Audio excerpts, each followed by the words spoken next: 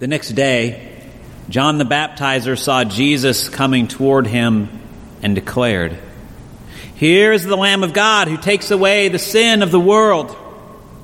This is he of whom I said, 'After me comes a man who ranks ahead of me, because he was before me.' I myself did not know him, but I came baptizing with water for this reason, that he might be revealed to Israel." And John continued to testify, "I saw the Spirit descending from heaven like a dove, and it remained on him. I myself did not know him, but the one who sent me to baptize with water said to me, 'He on whom you see the Spirit descend and remain is the one who baptizes with the Holy Spirit.' And I myself have seen and have testified that this is the Son of God." The next day, John again was standing with two of his disciples. And as he watched Jesus walk by, he exclaimed, "Look, here is the Lamb of God." The two disciples heard him say this, and they followed Jesus. When Jesus turned and saw them following, he said to them, "What are you looking for?" And they said to him, "Rabbi, where are you staying?" And he said to them, "Come and see." They came and saw where he was staying, and they remained with him that day. It was about 4:00 in the afternoon. One of the two who was with him that day, one of the two who heard John speak and followed him was Andrew, Simon Peter's brother. He first found his brother Simon and said to him, "We have found the Messiah," which is translated anointed. He brought Simon to Jesus, who looked at him and said, "You are Simon, son of John. You are to be called Cephas," which is translated Peter. Here ends the reading. I'm going to do something unusual for me today. I'm going to stay in the pulpit because this microphone that I'm wearing is kind of doing some funny things. So I guess, when things decide to go a little bit sideways, we might as well just let it all go that way, and we'll just roll with whatever's happening.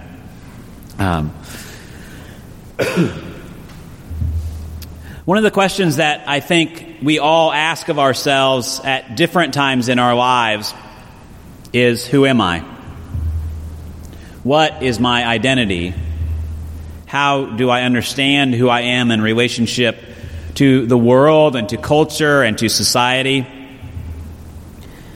And what we know about human development, what we can discern, is that a lot of our identity often gets shaped at a very early age when we don't have much to do with it.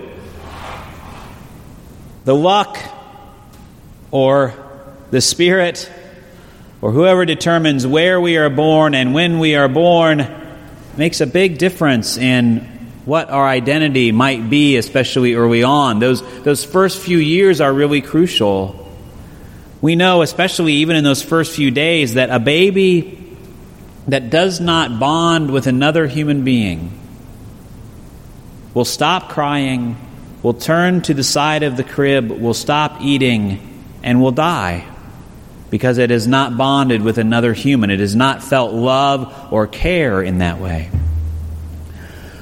And so depending on how someone is raised in those early years, it can really influence our identity, what we believe we can do, what we believe we can't do. Also, genetics has some play in our identity. We might think that we're the greatest basketball player in the world, but in terms of the eyes of the world, in terms of success in the world, there aren't that many 5-foot-tall NBA or WNBA basketball players. It's just not in the genetics. You need to have that size and that strength in order to be successful. And so whether you think you're the best one in terms of your identity, it may not be what you're able to do.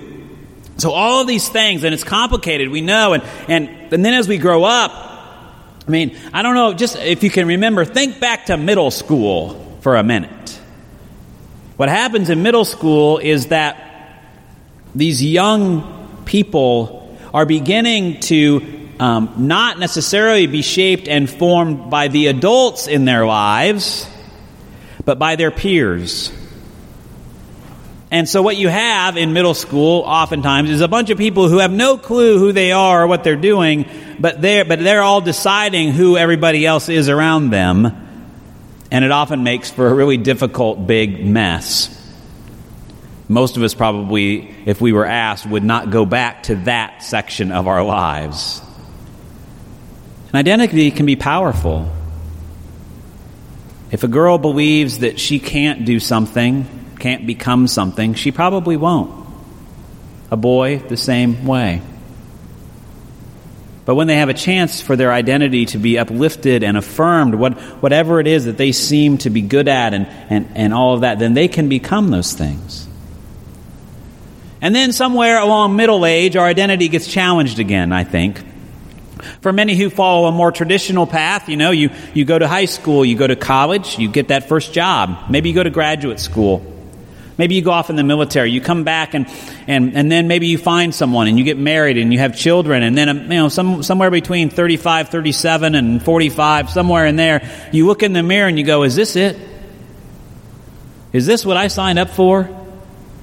And maybe everything is going really great. But you just go, oh, who am I now? As I am getting closer to having fewer years ahead of me than I have behind me. So identity can be tricky. What's interesting in the Scripture is, in this Scripture especially, and in the teachings about John the Baptizer, is that John the Baptizer is probably one of the most clear people in the Scripture in terms of his identity. Who he is and what he is to be about. He realizes that he is not the Messiah. He knows that he has come to be the one to pave the way for the Messiah. That he's been given a gift of prophecy, that his call to call people to a baptism of repentance is not the same as the baptism of the Spirit which the Messiah will bring. But it is a precursor to the Messiah coming in order to get people ready. And part of his message, if you remember, is basically, just for people to do the right thing in some ways. If you have 2 cloaks, share one with somebody else. Don't skim off the top. Do your work. I mean, it's pretty basic stuff, but what he's saying, just like the other prophets in the Scripture, is you're not doing what you're supposed to be doing, people. Get right with God. Come and make a declaration in this water, and then come out in a new way. So he knows who he is. His identity is bound up in being the one who points to Jesus. And so he does. He calls him Lamb of God, Son of God. John knows that when the Messiah comes, his disciples are supposed to stop following him and are supposed to start following the Messiah. Imagine how difficult that might have been if you were someone who had a large ego and needed people around you telling you how great you were. But John the Baptizer seems to get it, like he understands his role and his identity in the scope of the story of God. And what a great gift that is. And it's also interesting, I want to do a little side note here, that he says that he's the Lamb of God that takes away the sin of the world.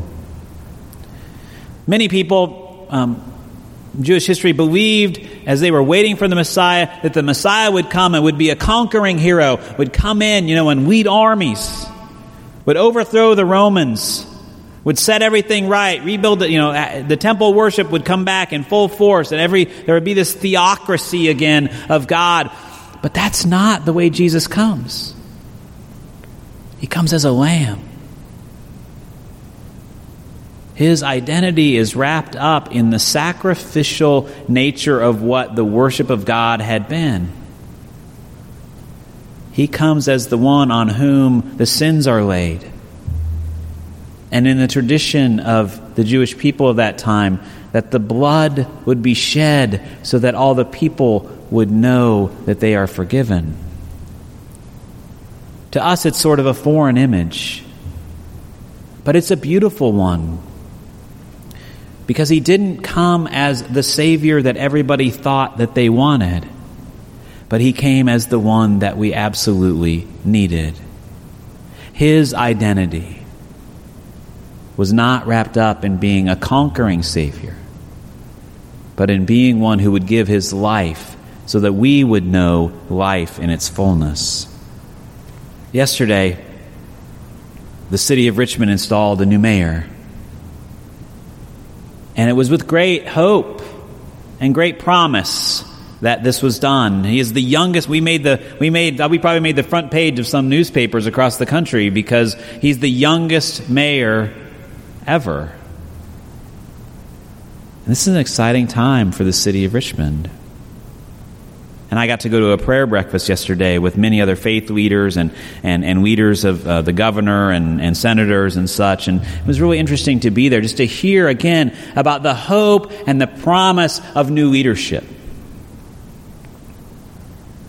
And I know from his story that part of his identity is as a public servant. He wants to serve the public. And now part of his identity, which has led him to run for mayor and now become mayor, will be tied up in being mayor. But I hope and I pray that his identity doesn't get wrapped up in being mayor, but that he can go back to the identity that each one of us can claim, because we know it in Christ, that we first and foremost and always are children of God and heirs of the promise. That is the promise made to us before we are even born. It is the promise fulfilled in us when we are baptized and we are grafted into this body of Christ that is the church on earth. My prayer for the new mayor is that he would always remember that each and every person, whether they're born and live on the north side or the south side, the east side, the west side, whether they're in the county, whether they're black or white or green, whether they're gay or lesbian, whatever is going on with them, Republican, Democrat, that they are all children of God, worthy of honor, worthy of goodness, worthy of grace. And I also thought yesterday, it is our tendency, isn't it, to put so much of our hopes in new leadership, in new people, in another person, that they might just be the one to get us where we need to go, to be our Savior. But here's the fact. There's only one Savior. There's only one Messiah. And He is the one who gave us our new identity. Because our identity is wrapped up and held in the life and the death and the resurrection of Christ. We have been empowered through our baptism with the Holy Spirit to be people who would work for God's kingdom and God's justice here on earth.